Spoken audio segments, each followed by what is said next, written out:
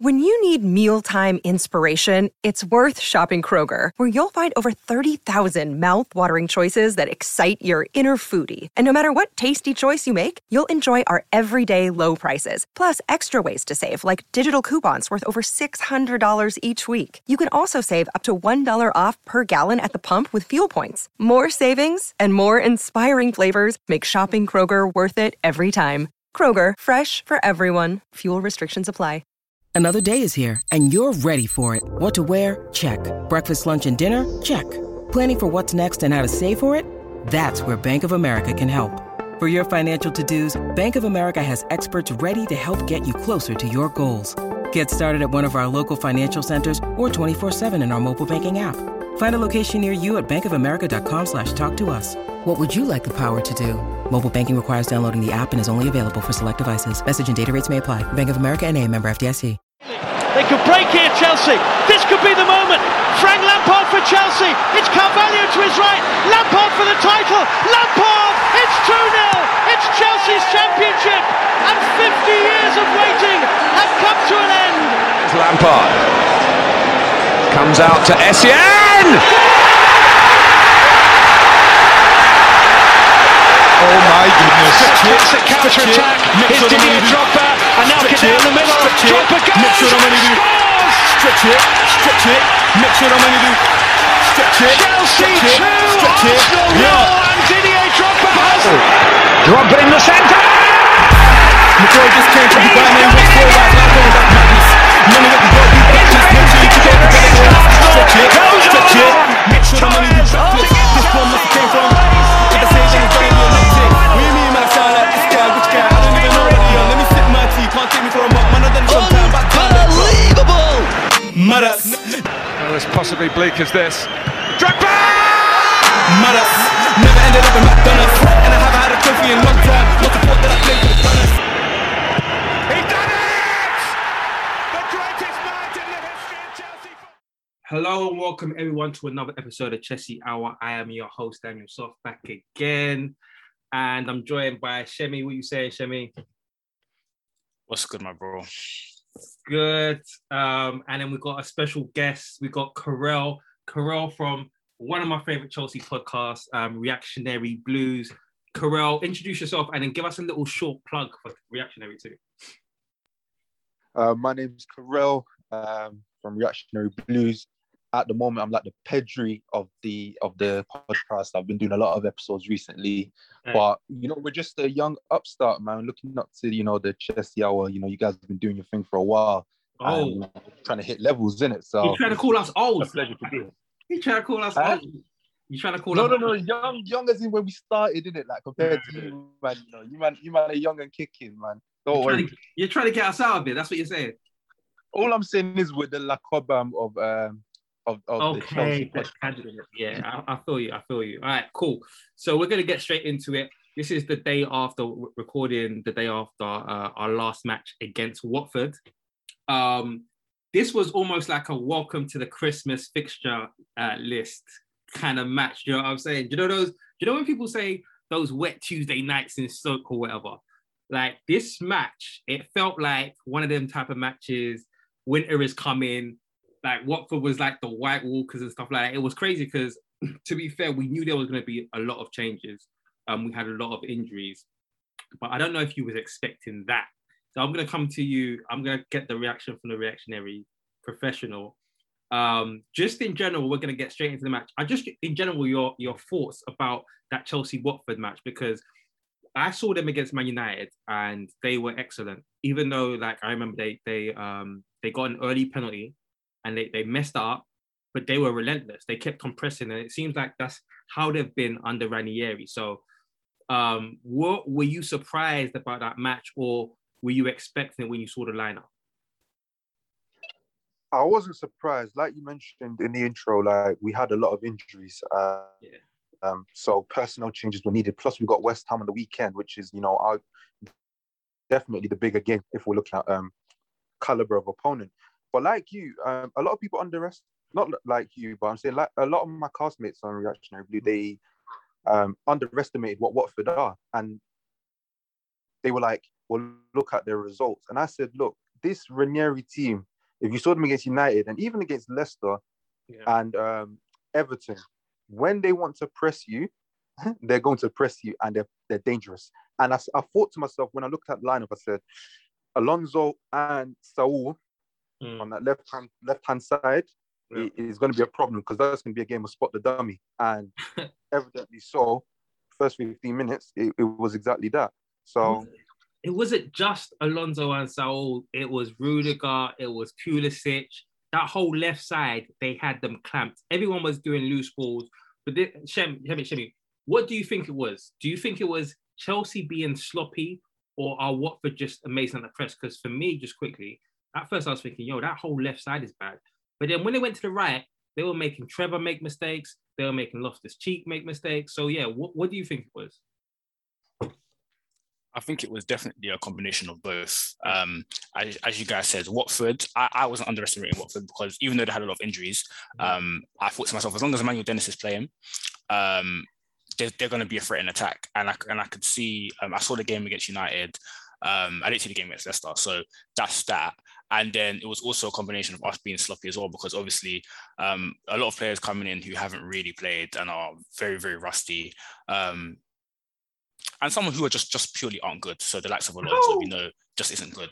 Alonso, not good. But then you've got the likes of Sal, who's been in the cold for how many weeks now.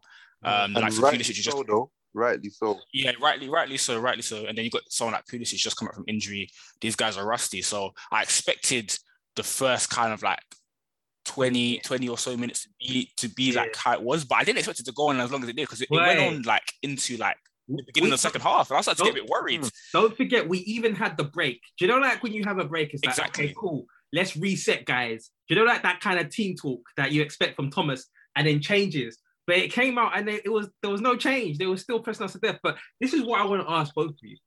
So it's easy to say now, oh, the reason why they pressed us to death is because of all the changes. But how do you think we cope with, let's say, a Jorginho Kante midfield? Do you feel like it's still a difficult game for us? No chance. No chance. Tell me, you go first. Sorry, bro. Yeah. The reason why I was quick to answer that question is because if you remember me in the group chat, I was very frustrated with our midfield at halftime, because I felt like we couldn't, the midfield two couldn't get hold of the ball. Yeah. And when you look at the caliber of who they were facing, they're coming up against Tom Cleverley and Sissoko. For me, to see them kind of get overrun and a little bit dominated in the first half was really, really worrying to me. And I just thought to myself, if Jorginho's or Kante's there, or Kovacic, any two of those three, I thought to myself, they're getting their foot on the ball, they're controlling that game. Okay. And yeah, what was going on in the first half doesn't happen to the extent. We may do better to that extent. That's what you say. We may do better, but I'm trying to ask you, is it still a difficult game? It's so easy, because we've seen Jorginho and Kovacic have bad games. Don't get me wrong. It's still a difficult game, but I feel like after they ride kind of just the little initial storm, I feel like they get their foot on the ball and they keep the ball a lot, and then we retain the ball a lot better. If that makes sense. And we keep the ball. Singing, the fans was like da da da da da da da da da da, and that their energy just transforms in the pitch, and it just looked like, for some reason, everyone was rattled. I've never seen Rudiger so rattled. Rudiger's supposed to be the rattler. He was rattled, giving away the ball. Yeah. You know what he was looking like? He was looking like Cahill in 17-18 in that left centre back slot. So Carell, So Carell, take that. Rudiger, we usually see now be composed. Rudiger was rattled, so maybe Jorginho would have been rattled. Maybe Kovacic would have been rattled, right? Okay. I can see where you're going with this, but the thing is, right, you cannot play any game of football yet, especially against a team that presses without press-resistant midfielders. Like, so when you're looking at him being rattled, if you look at those instances, is Saul showing for the ball? Is he giving them an easy option? Like, all it ever was, okay, the risky option is going back to the keeper, but the way they're pressing, they could cut it out. So you have to be smashing it down the line or doing whatever to get out of that trouble. I hear you, but I saw Trevor Chalobah rattled. Maybe just the whole team was rattled. Maybe, you know, that kind of spreads like a virus, and it's like everyone was rattled. Maybe it was that. But part of me thinks, do you know what? It's just one of those midweek winter fixtures that do you know, like when it gets colder, I feel like teams like Watford, for some, their power level goes up. Do you know what I'm saying? Do you know what I'm saying? And then like because they come alive. Do you know what I'm saying? When the sun is out, go on. I feel like they looked at us with the injuries and the changes that we were going to have to make, and they made a conscious decision to really go for it. I know they did against United, but I was a wounded animal at the time anyway, so they smelt blood. Yeah. And to be honest, there's not much we could have done. It's similar to like when you play against like a Liverpool, when they press you so hard, you cannot get a rhythm. You just have to survive. It's impressive. Yeah. This is where we're saying the problem is that it lasted for so long. I thought after 25 minutes they'd be gassed out. Did it happen? Just quickly, yeah. I know like 3 minutes isn't that like in the context of things. 3 minutes in 90 minutes match, it's not that long. But we didn't get out of our half for free. They sieged us from the beginning. Do you know what I'm saying? I feel like it was even longer than that. And so it was just like we actually got the first time we actually got over our half was 3 minutes. After 3 minutes, yeah. We were still sieged for like 25 minutes. After the break, I was thinking, cool, these guys, Tuchel's going to sort it out. Tuchel's going to make some changes. They came back. They were still pressing us. There was so much aggression out of possession from them guys. And then Dennis was crazy. But let's move on unless anyone's got anything else to add to that. Yeah, just quickly, I just wanted to add one just onto Carell's point about having press-resistant midfielders. I think I agree with that as well. And one thing as well is about the progression of so with Kovacic and Kante, they're very good at progressing the ball like through their dribbling. Yeah. I've seen so many times when they get the ball in like maybe tight spaces, but they're able to dribble out of it and progress the ball forward. And that just wasn't happening. That's what I wanted a bit more from Ruben. I wanted him to kind of dominate and use his kind of physical presence. We're going to talk about we're going to talk about that's what I thought. Sorry, that's what I thought you get with like a Kovacic or a Kante if they were playing. But yeah. So that's what we're going to talk about next, because we're going to talk about the midfield and the fact that I thought, especially the first half, that game was crazy. By the way, that game it was insane. It was crazy because we were like they had us penned back. Where Chelsea were Champions League winners, Premier League leaders. They had us penned back, and we couldn't. There was no midfield play for us. There was no midfield play at all. One thing I would say is that we were playing a double pivot, and I didn't see South. Like Ruben Loftus-Cheek was on the right side of the pivot, right? If I'm correct. And then Sal was on the left side. But in that whole kind of left side kind of kerfuffle, I saw Pulisic there, I saw Alonso there, but Sal, he just didn't get involved. I don't understand why Sal wasn't there showing for the ball and all that. No, but this is a trait that he's shown this season is like, you know, so out of his appearances, you've got Villa, you've got the other Villa in the cup, and then this one, the main three-way played like Southampton in the cup too. Yeah, okay, so yeah, but I'll say that's the outlier. Southampton, he was actually all right that day. Yeah, he was good. But one thing I've noticed is like, if it's not going well for him early in the game, he starts hiding. Like, he's there, but he's not there. Like, you can tell when a player really wants to get on the ball. When Jorginho wants the ball, like, he will show. And he stops. He got to a point where he stopped showing for the ball, and that's what made it even worse. I don't even know if he started showing, because don't forget those first 3 minutes, that left side, that's all they were they camped out on our left side, on their right side, obviously. And I didn't see Saul there. So it's not even like at the beginning he was trying. I just didn't see him there. I think it's weird with him because like that's the one trait you associate with Spanish midfielders is that even under duress, they want the ball and they want to try and play. And he just doesn't. He really doesn't. I think his confidence is definitely in the mud as well, because I think he knows that he's really auditioning every time he plays, basically. And obviously he got dragged in his only start against Villa. And I feel like in this type of game against Watford, if your first few kind of passes and touches aren't there, then it starts to play on your mind that, right, like, okay, if I don't pattern up, I'm coming off at half time. And that's exactly what happened. What happened. He did. But go on. Just finish off. I don't, not to say that like that's an excuse, because I do feel like he's not showing what he can show, and I feel like I feel like this is just him, but at the same time I do feel like his confidence is shattered, and I don't think it's I totally hear it, but you see like the way he was moving when we signed him, like he wasn't going back to Madrid. That I thought that would give him a new lease of life, but he's kind of realized that the league and this country, maybe he's not up to the tempo or the it's definitely that. He's definitely not up to the intensity. But at the same time, sorry to cut you off, Carol, but at the same time, I feel like in order to get up to speed, you do need games. Do you know what I mean? And he's not getting that. So there's no. We're in a point whereby he can't actually get up to speed because he doesn't play. I'm not advocating for him to play, by the way, because I don't rate him. I don't feel any way about him. But I'm just saying, like, I feel like anytime he's thrown in into a big Premier League match, it's just gonna end like this because he's not up to speed. Do you know what? The Southampton match, I know the Southampton had, like we said earlier, like it was a cup match and he played well. And like Southampton are in the Premier League. I know Southampton made changes themselves, but the Aston Villa match, if we were to go back, and if you remember, one of the things that was upsetting was the guy wasn't even trying to get involved in the battle. Do you know what I'm saying? Like he was letting people run off of him. It was jogging back, etc., etc. So this game again, what like the Southampton match when he played that Southampton match, what I liked about him, it was like, okay, every single duel, I'm gonna beat it. I'm gonna fight.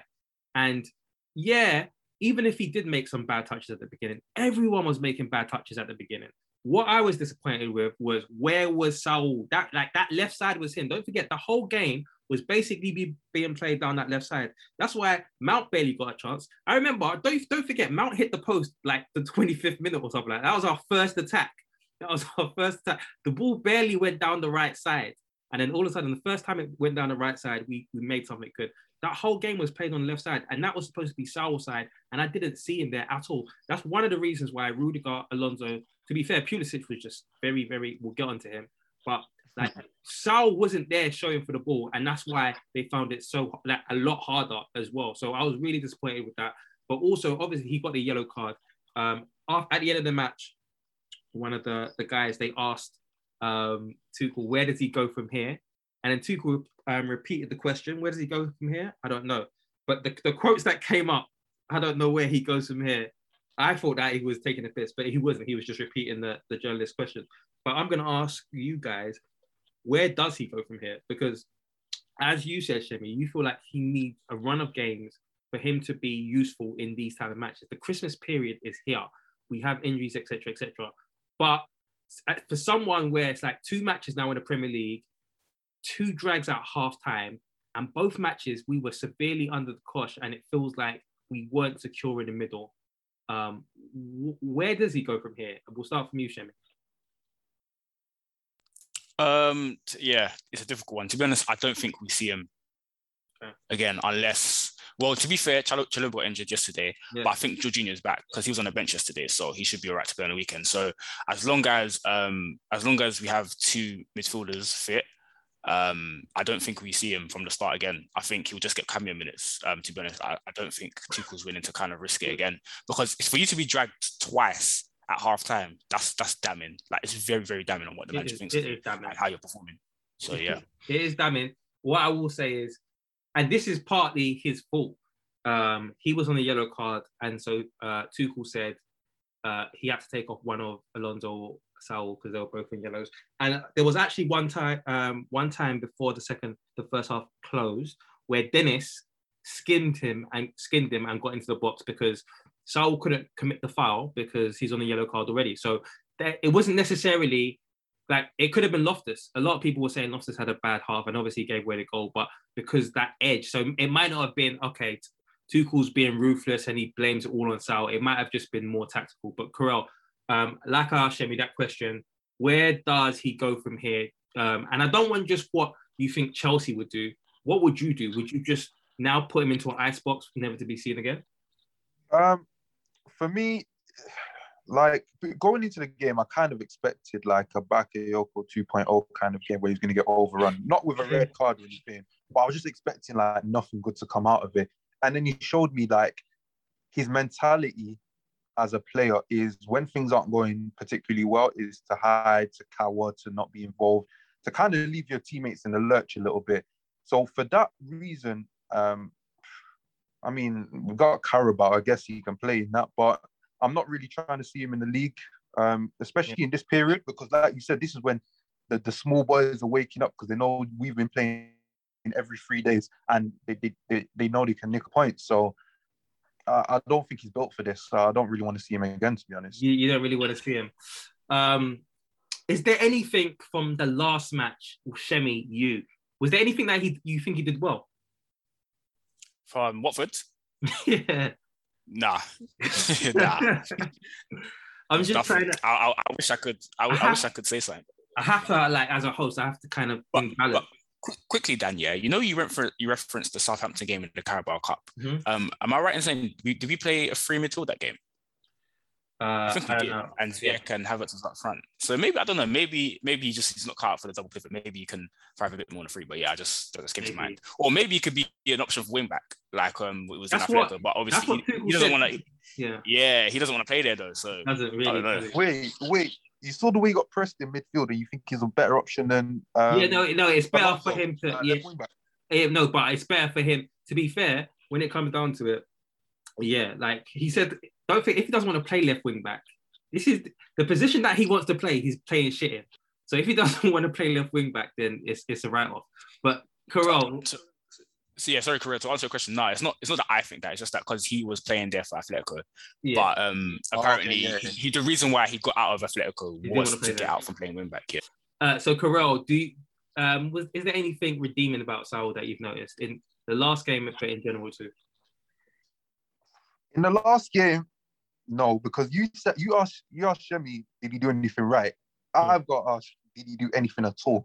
But when he plays in the free, no, I'll be fair to him. Against Villa in the cup and Southampton in the cup, I do believe we played free in midfield. He actually looks all right. Like he had a bit more license to get forward. He had a few chances, like shot from outside the box. I remember a header.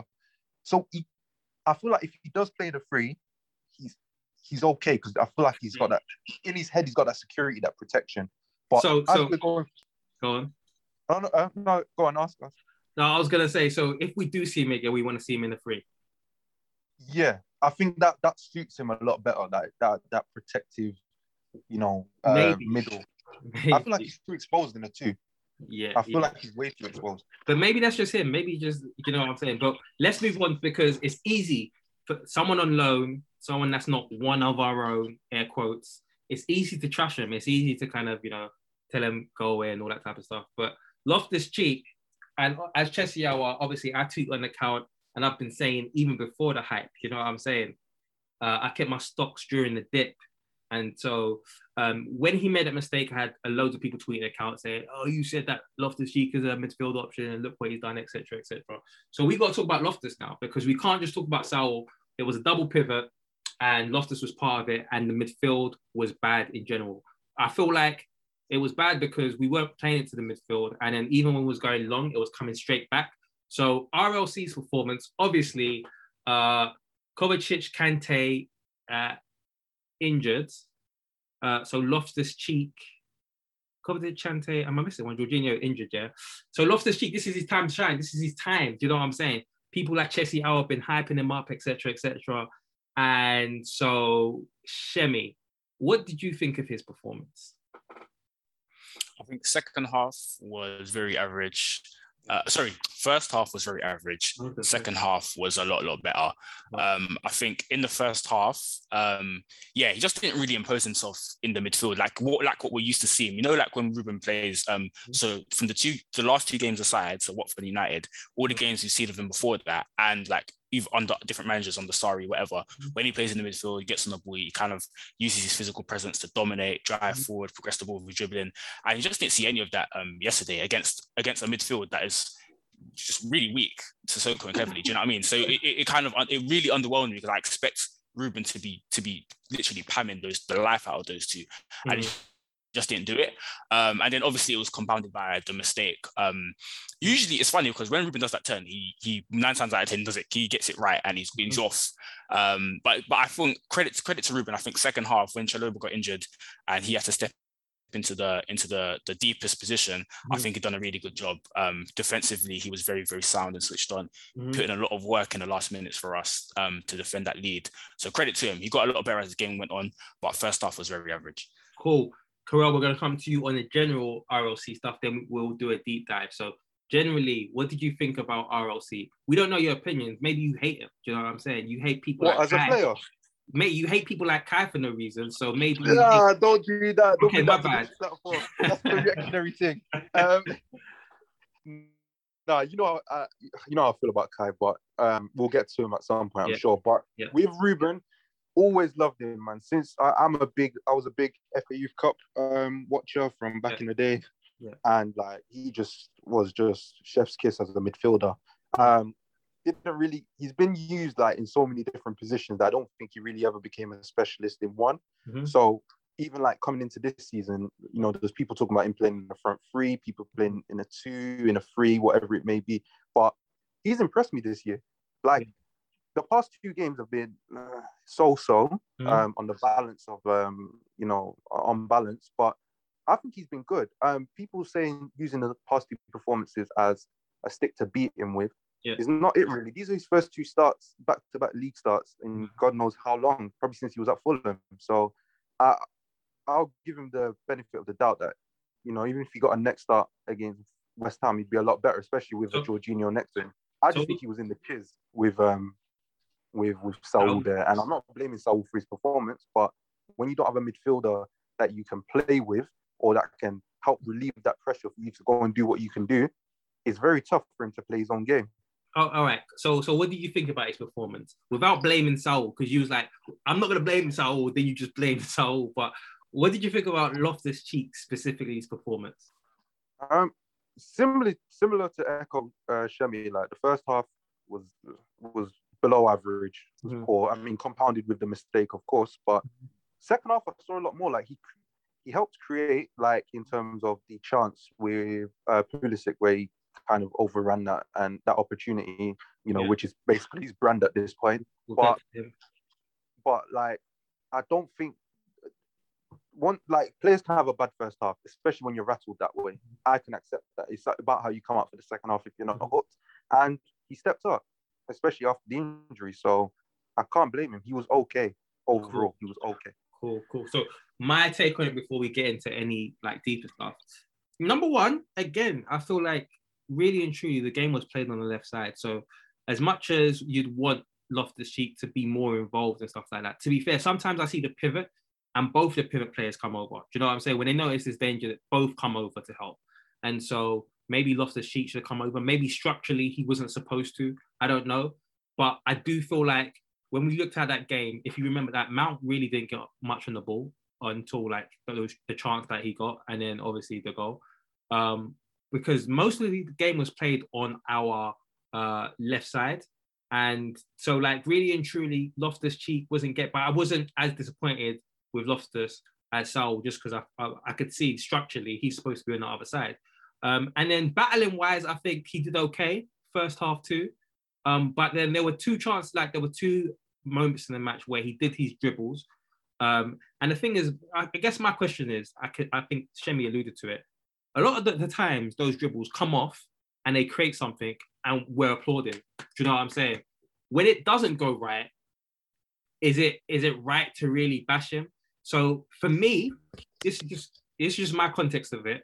I think Loftus-Cheek needs to understand the game circumstances. If it's towards the end of a half and it's a 1-0 lead, probably don't take those risks. But also, when you're looking and like the defense behind you are rattled, they're clearly rattled, probably don't take those risks as much in this match. Do you know what I'm saying? So I kind of want him to choose with those dribbles. But at the same time, look, we can't praise the dribbles on one hand and then whenever it goes wrong, like slam him. So Shemi, I want to ask you about Loftus-Cheek and his dribbling. Oh, the dribbling. Yeah, sorry. I think you're absolutely right. I think, so with me, that's why I didn't bash him over the mistake, because I've seen him do that 9 times out of 10, and then he's completely off. He's barging a midfielder out of the way and he's creating something. So yeah, I really do like it when he does those dribbles. I love it. That's why I didn't bash him for it. And for me, it's good when your midfielders can take a little bit of that risk and get you up the pitch, which is one of his strengths. But does he need a little bit of adjustment, bro? Does he need a little bit of adjustment to like picking and choosing? Yes, 100%. But for me, I don't know. I don't feel like I've seen him do it in a risky area until the last 2 games. So I know he had one against United, which he lost the ball, and then obviously last game. But before that, I feel like he was doing it at the appropriate time. Or potentially he didn't get caught. So Southampton game, he did it a lot, and a lot of them I was surprised that he got through. It's true. I remember it's true. If they won the ball, then that would have been a transit. Do you know what I'm saying? It's very true. Yeah, it's very true. But what I will also say is the last match, the area wasn't the issue because I think he took the risk quite high up. But the problem is understanding the match scenario. The match scenario, we wasn't comfortable. If we was comfortable and was closing down all counters, cool. But taking that risk in that, it's like you already see we're struggling, and now you're going to create a transition. That's gonna be an issue. Carell, what's your thoughts on Loftus-Cheek and his dribbling? Is it one of those things where it's like, do you know what? We can't, if we have to take the rough with the smooth with it. Do you know what I'm saying? Yeah, I guess he suffers from kind of like the Pogba gene, innit? Where like they always just want to play their natural game and just do what they do, good or bad. I agree with what you were saying, Danny. You can't praise him with one hand and beat him with the other for doing the exact same thing, whether it comes off or not. Like, it is what it is. I think with me, his dribbling, it's not the dribbling itself, it's what he does after the dribble as well. Mm-hmm. So we can look at it and say, like, when he's okay, yeah, he might lose possession now and again, but sometimes when he gets through, it's the indecisiveness afterwards that kind of kills the attack. Especially like we saw that against United a couple times, and that would be my only thing where it's just like, once you get past as a dribbler, you need to have that idea in your head of what you want to do. And I feel like sometimes he lacks that. So the last game, he did well. When he got through, like there was a couple of times second half, like we all said, that he played better in the second half. Maybe, but then yeah, I think his passing was quite good, right? Was it just me? What last game was in United or what? No, Watford. Watford. Yeah, because obviously he created the chance for Pulisic, and he kept it moving better. But I'm saying I want that consistently throughout the 90 minutes of a game if he's playing, because he will do it in certain aspects, and in other aspects he'll kind of like dilly-dally a little bit and then kill. Like, you will see runs happening and he will kind of dilly-dally for a second and then the picture's gone that was already there for him. Mm-hmm. So, and I guess that comes with not starting games often because you don't really understand the rhythm of your teammates as well as someone else. Also, what I say is, I think people generally are way too harsh on players in terms of finding, like, we'll get onto Pulisic later, but there was an opportunity where Pulisic could slip in Kai. And I get, like, when you're watching it and you're like, if they get this ball right, then it's going to create a good chance. But really and truly, there's so many moving parts when you're a player like that.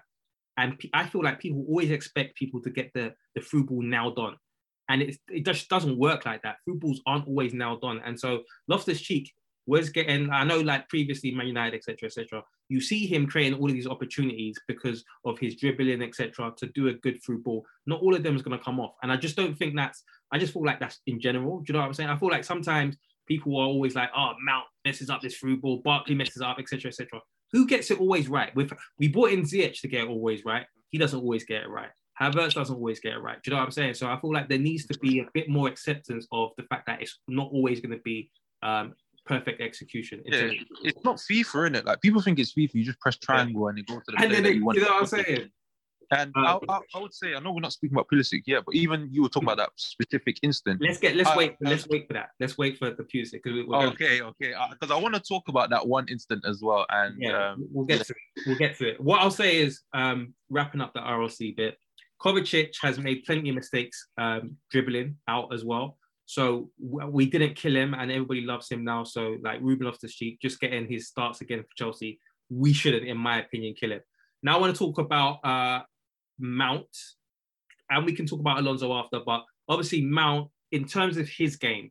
So Mount, like we said earlier, one of the first attacks hits the post, which is good. Obviously not good to hit the post, but do you know what I'm saying? Like, he's actually been a goal threat. Like, and then obviously he scores the goal too. And then he gets an assist. So in general, that's looking like actually that's a top game. But really and truly, like I said, first half, he wasn't really in the game. I think second half, he got moved to help in the midfield. Shemi, general thoughts on Mount that game? Was it an epic game? Was it an okay game with great moments? What do you think? It wasn't epic by any stretch of imagination, but he was decisive. And in the context of the game, considering how we were under the coach and how we didn't play well, just all credit to him because he delivered when it mattered with the goal and the assist. So I have to give all credit to him. But in terms of the actual performance, like if you're looking at it detailed, yeah, like I said, he wasn't actually, at first half, he wasn't in the game because, number one, we couldn't really get the ball. And number two, we didn't really play down his side. And then second half, obviously, moving into the midfield to do a bit of work with Ziyech to help to cover Ruben, he kind of had to take one for the team there. But just because he was able to deliver two quality moments, yeah, all credit to him. He wasn't my man of the match. My man of the match was Kai. But because he was so decisive, all credit to him. I was very, very happy. So you have to give credit to him, yeah. Cool. Karel, hearing what Shem said, do you agree with that? He had like decisive moments, so even though he didn't have a great game, that's still like really and truly, that's still a good game, isn't it? Because you've got decisive moments. Like sometimes in football, sometimes with our fan base, when it comes to Mount, we like to nitpick a lot. Every single moment, someone's got a notepad to say, well, he missed this pass, he did this, he did that. At the end of the day, he won us the game really and truly with goal and assist. What I liked about him in this game is more so than in others, he showed an element of composure. Yep. Because a lot of the times, that chance he gets to score, he tries to smash it, he hits the bar, it goes over, it goes wide. With the pass to Ziyech, he probably tries to cut in and do something ridiculous that he shouldn't have done in that place. So I like the composure that he showed. And the fact that, he started off in the front three, ended up in midfield, and, did his part for the team. I have to just say it's a good performance. People can say it's average, but if you look on the balance of the game, we'll talk about how under the cosh we were first half, even going into the second half. You have to take what you can get out of the game. It's not everything's going to be peaches and cream. Facts. So it's and I think for me, just to add on two things, I think not every good performance has to be, like how Kai was very involved and very, you saw him like throughout the whole game. Sometimes it is just those few moments that can make you have a good game. And outside of that, if you weren't involved, you weren't involved. It is what it is. But also just another thing on those moments, I think the finish and the assist, for me, like I like Mason Mount, I rate him. And I think I know he has that in him. So it's I just want to see him do it a little bit more consistently. That's number one. And number two, what was the other one? Yeah, just retain the composure, basically. That was it. That's it, really. Yeah. Because he has it in him. He's got tech. The guy, he should be contributing more in terms of goals and assists. But yeah. Yeah, I agree with you that he's got tech. And I think that, those are two moves out of his locker in terms of going down the side of the box and crossing it. And he's been doing that since he's come back. And he's probably been doing it before. So I feel like that he's always had, but that's not necessarily a composure thing. You know what I'm saying? Going down the side and kind of crossing it in. Werner does that shit too. That's not necessarily that's what I'm saying. Was the goal, I think, when he side-footed it. Yeah. So with the goal as well, yeah, maybe. But I definitely think he had a composed game compared to normal. But I think when he first came back in after, he was a little trying to win his place back. You know what I'm saying? Yeah. Rocked from because he's used to starting. And I feel like that's why I like him kind of just a bit more composed. And I think he did that. But what was interesting as well is that when Ziyech first came on, I know we switched to a 3-5-2 and Mount came back in midfield, but that didn't happen straight away.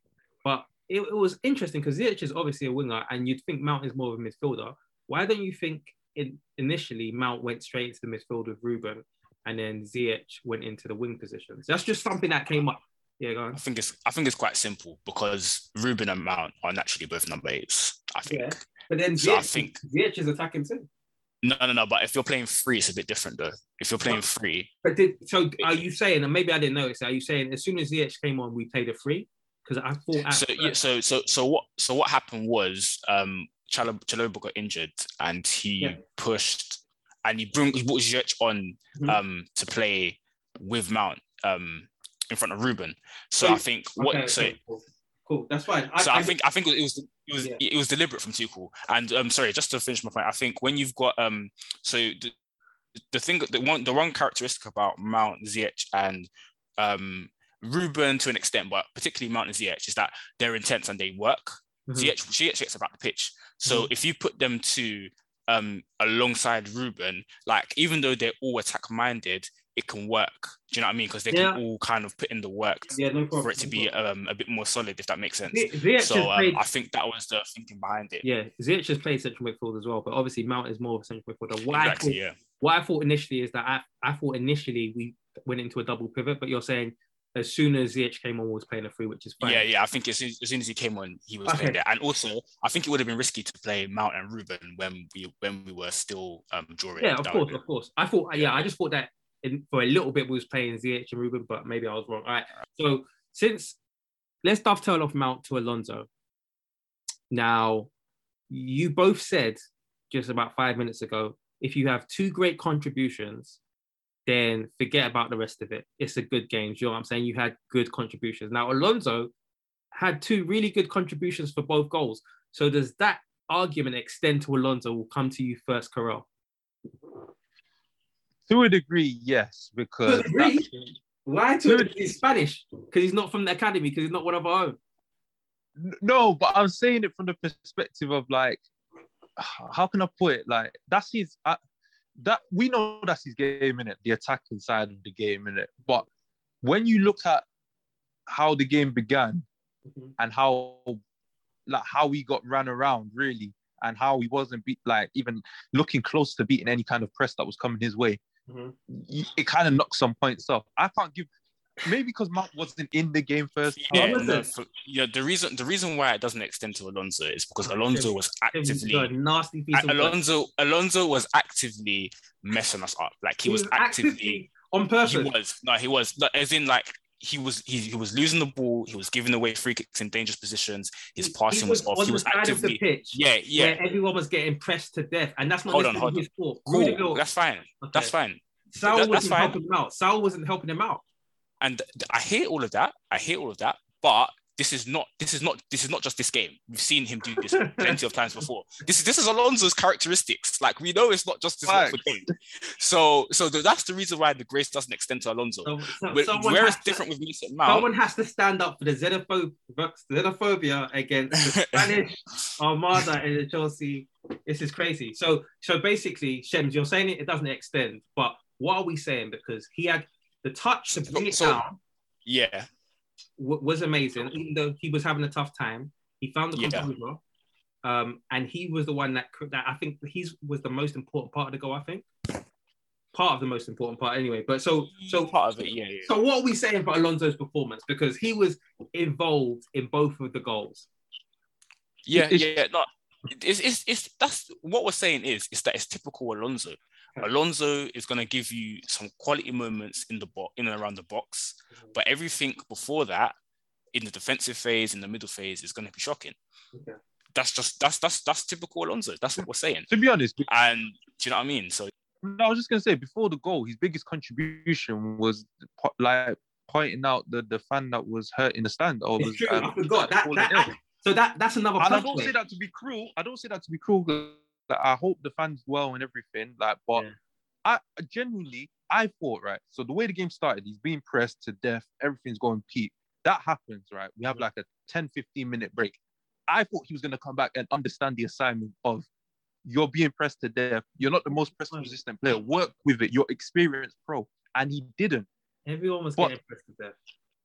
No, but it's like with Alonso, like. I think maybe he's a victim of his prior crimes, in it, because he's been pressed less and done the same thing.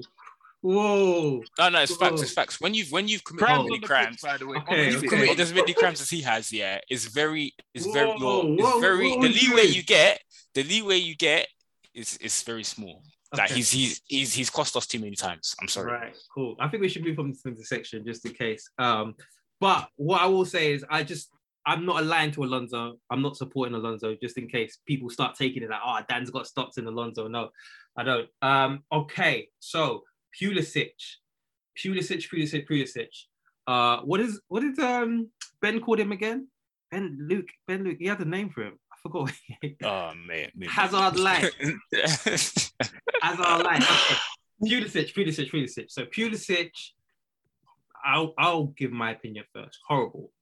Like, when it comes down to it, the beginning of the match, I know everyone's getting pressed to death anyway, but for someone that really and truly should have close control, he was losing the ball so much. And then beyond that, because everyone was kind of losing the ball, Rudiger, everyone had loose passes. So, okay, cool. But obviously, he acts, to be fair, where I can put him above Saul, he was showing up in terms of fighting, etc. He even came into the middle to kind of help out. But then sometimes he'll get the ball and then he'd pass it back to defenders when really and truly we need to relieve the pressure. He's putting the pressure back onto us. I'm like, what is going on? And so like his touches was all over the place. We're going to get to you, Carol, because you mentioned it earlier, but I think a couple of times he over dribbled rather than passing.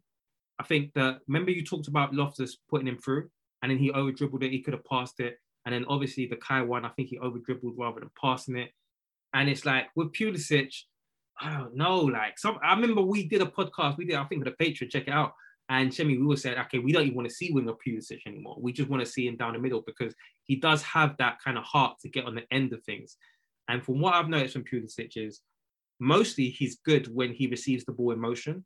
He's like, do you know the boys in motion? Like he just like when he's dribbling in motion, cool. Like the Man City goal he scored in lockdown. Got the ball in motion, amazing.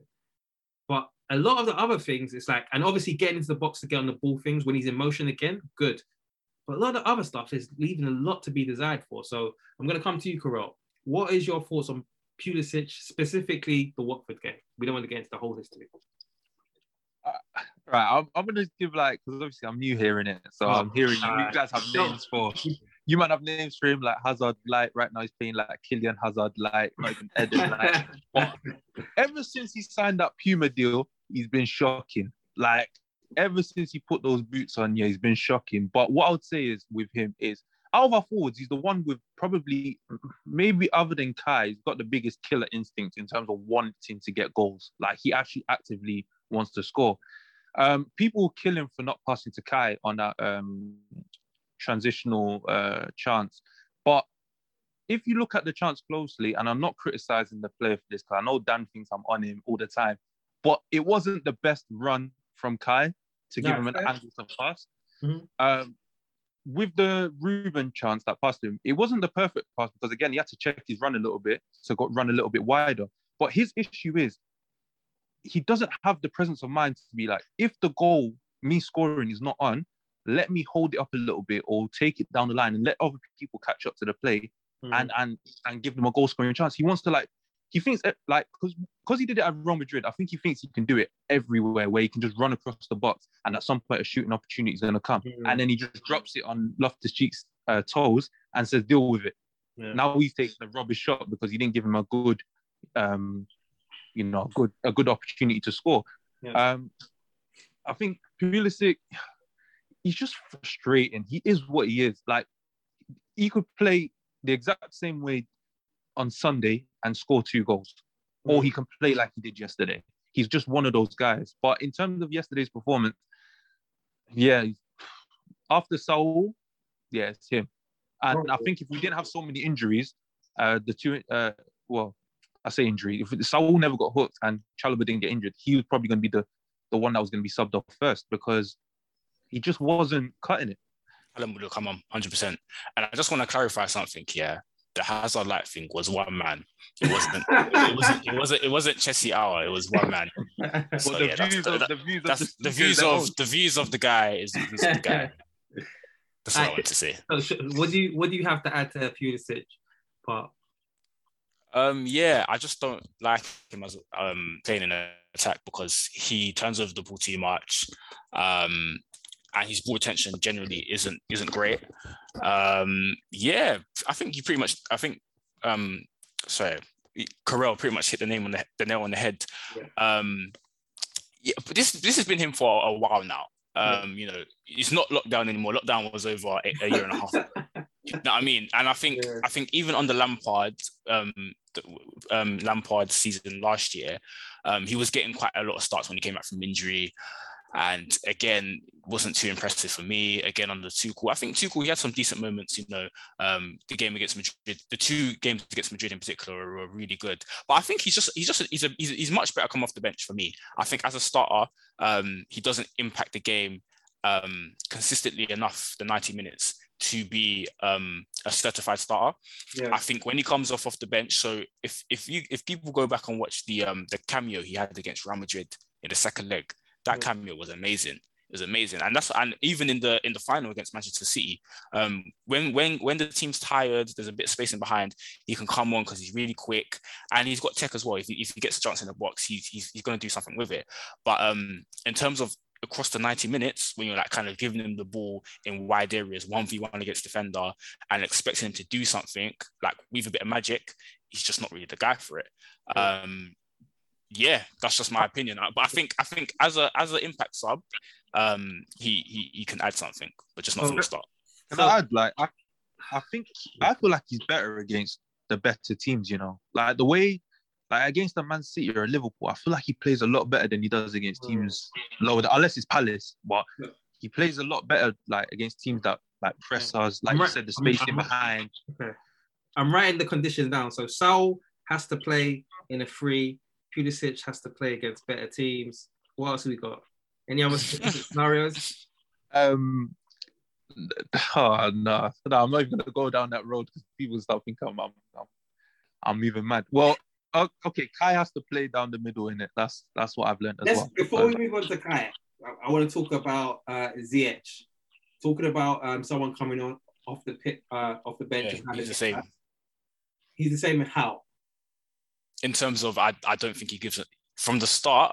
He'll frustrate you, but if you give him a limited time, like 15 minutes, 20, he might give you a little one moment of magic because he's got a really good left foot. He might give you that one moment. Do you know what I mean? But across the 90 minutes, you're basically saying the frustration is limited when you bring him on. Yes, that is it. That is it right there. Nail on the head. The frustration is limited. That's it right there. Shemi, you just said he's got a really good left foot, yeah. Has he though? You know what? Like, I know what you're getting at in the sense that it's all attempts, no hits. But I do feel like he just doesn't use it properly. Do you know what I mean? Like, it's frustrating. Like, if CH was, let's say, like, if you look at his catalogue of goals for Chelsea, yeah, I think Dan was saying this in the group chat the other day, which is right. If you look at his goals for Chelsea, some of them are actually really good finishes. Mm-hmm. And some of them he showed a lot of composure in. Do you know what I mean? And even if you look at his assists as well, again, you see the left foot, like it's there in it. But like I said, like when he plays from the start, you just get so many of the bad stuff that, you know what I mean, it just completely overrides it. So yeah, man. Ziyech, if he didn't score that goal yesterday, I'm sure that people would said sell him straight away because he came off the bench. Oh no, he still played crap. He was giving the ball away. Yeah, you know what I'm saying. And the worst thing is, listen, we're doing this podcast. We're talking about how Pulisic turns over the ball, Alonso turns over the ball, Ziyech does it. It's like one of the reasons why I do appreciate Mount is at least he's technically secure. He can keep the ball, do you know what I'm saying? And I feel like with Ziyech, even if it's not always him losing it, just his choices. I know, like, sometimes it's like, okay, cool, let me do this pass quickly because the quicker I can do it, the more. For me, it's the execution of Ziyech and his passing. The execution. It's overhit, like, more often than not.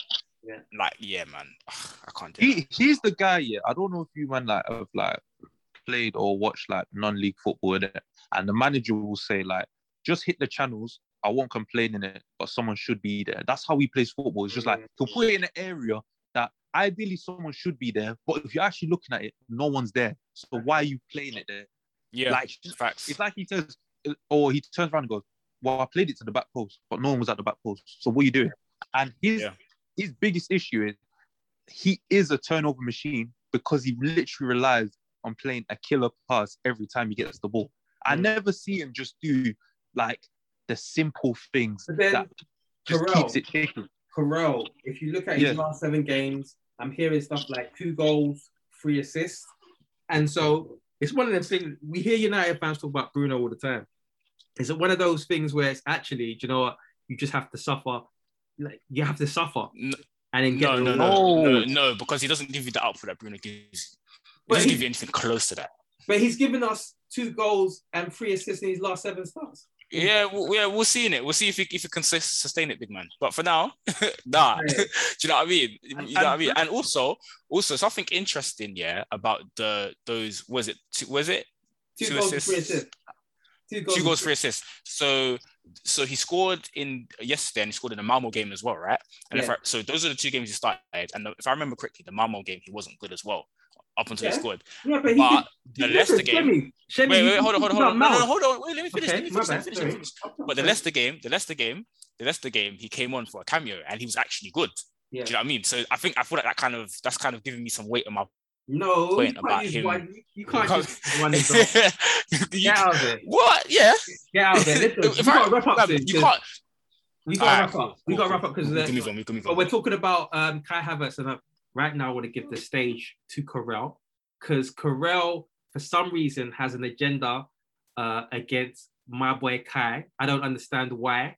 And I'd like you to explain your agenda first, and then I'd like you to apologize to the Chessy our fan base and basically all Kai fans. And then I'd like you to talk about his game yesterday. Okay, so for the Chessy Hour listeners, I'm sure you guys heard, the debate we had on our podcast on Reactionary Blues about Kai Havertz. I don't have an agenda against Kai Havertz. I just believe he's the most coddled player out of our main starters. Like every time he has a bad performance, it's not his fault. It's this, it's that. It was raining. He was on the right. He was on the left. He was playing with this guy. He was doing it. Like, that was my issue with him. Now, will I apologize? Absolutely not. But what I will do is I will praise him for the performance that he had yesterday because he played absolutely sensationally and he played exactly how I want him to play. I don't care if he gets goals. He got an assist. I don't care if he gets goals or assists. Mm-hmm. Like, he's not necessarily a player built on that unless you're going to tell me he's a striker, which from then I'm going to start looking at goals. But the way he controlled that back four, the way he dealt with Ekong trying to murder him every 3 minutes, every time he touched the ball, man was trying to take him out. He dealt with it. And I just said, like, that's the performance I want from you, Kai. If he gives me 5 of those in a row, Dan, I will apologize to you personally on my personal account. I don't even want your apology, man. You're a dirty Kai hater. No, man. You do, because you asked for it, and I'm going to give it to you. For the audience, not for me. I'm fine. I got audience. Okay, I will. Give me 5 in a row. I'm playing. And I'll do it. I don't mind. Listen, I was messing about. Obviously, look, the fact that you can praise him after a good performance shows that it's not really just irrational. You just want more from him, right? Of course. But so why don't you want more from other players like Mount? Oh, I do, but like with him, I actually believe he has another level. Some of these other guys, even as young as they are what they are in it. Like, I don't see them being like Mount. It's always the Mount Havertz kind of debate. Like, Mount, his skill set is his skill set, and I believe as a player, it'll only take him so far. I feel like Kai has an X factor. I look at him, and they might not be exactly the same, but I see Thomas Muller, who's my favorite player in the world. Really? Yeah, I love Thomas Muller. That's fine. I love Muller. I don't know why. I just always have, like, since like 2009, I've just been a massive fan of him there. So I just see, like, I see him and I can see, like, there's production there, but I just need you to drag it out. In terms of the mold of the player, I think you mean, innit? Yeah, like, they're both like second strikers. Yes, second strikers. Yeah, Shemi's just trying to rescue. Shemi, what did you think about Kai yesterday? Yeah, I thought it was brilliant. Like Carell said, I just want to see it consistently because I've got no doubts about his talent at all. And I said it on the main pod that the talent is there. Whether he shows it consistently is down to him, innit?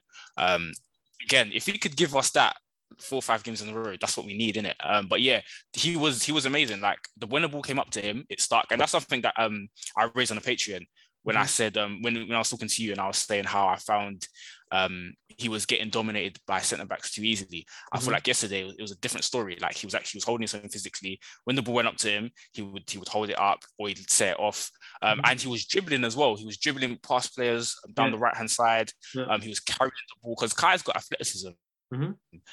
Kai's actually his acceleration is good. Like, as he runs, he gets quicker with the ball because he's got long strides with his tall frame. So yeah, he was really, really good, and I was very impressed with his performance. And again, a nice composed assist for the goal. Just an all-round top quality performance. That's just that game just epitomizes what Kai's about and what his skill set is. And if you can produce that on a regular basis, then we'll definitely win a lot of games. So where are we at now with Kai in terms of, okay, cool.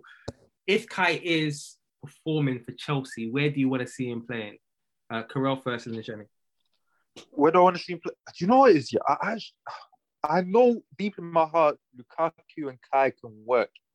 But with that, I do want to see him try back like on that right half space position, just because I know Lukaku is going to come back in when he's fully fit, and just see, even if Lukaku's not hitting, I know you're not the biggest fan of him, Dan, but if Why he's are you not calling hitting, me out? I asked for your opinion. Why are you attacking me and my opinion? you know why? Because you turned our Kai pod into a Phillips Lukaku pod. So I'm going to mention.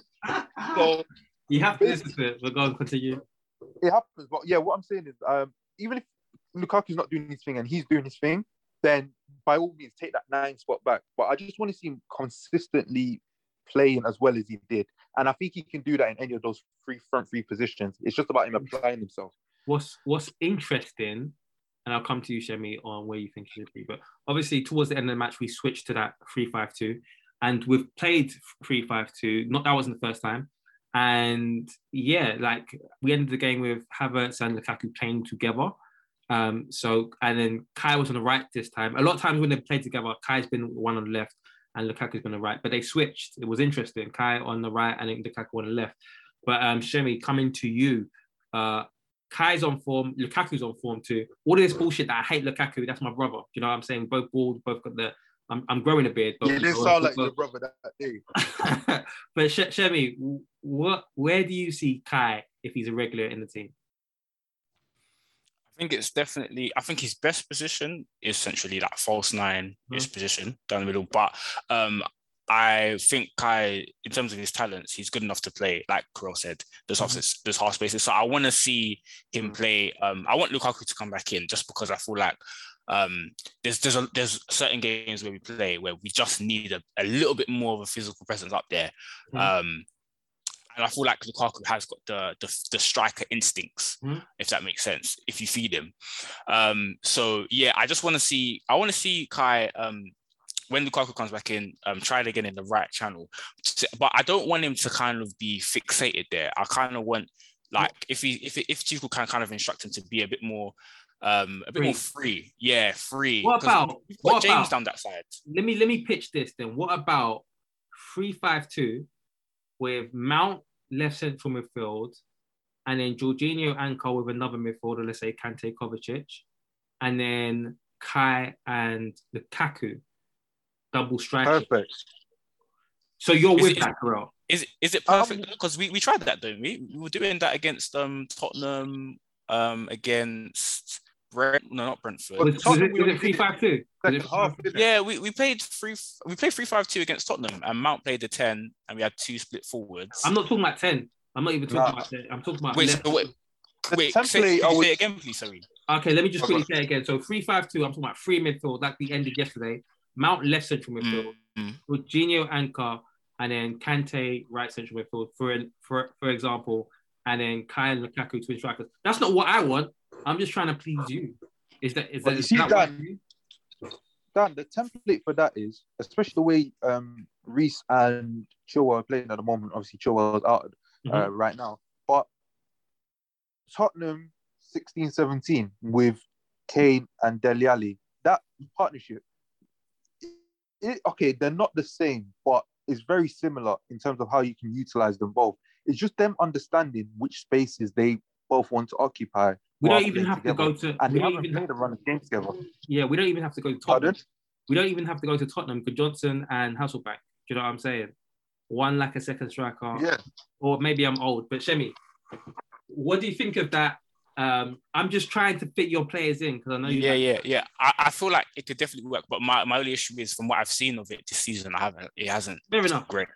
That's just my only issue. It hasn't looked great this season. I'm trying to remember all the games, but I know there's been a few that they've done it, and it just hasn't looked too good. All right. Do you know what? We're gonna watch. Hopefully, someone get dunked. I want Man United to get dunked or Arsenal to, but someone. I just want someone to lose. We're about to watch that match. So, Carell, thanks for joining. Can you give us a final plug of Reactionary? Chessy fans, I put my name behind it. It's a good pod. I think similar vibes to us, but obviously, apparently, we are old and they're young.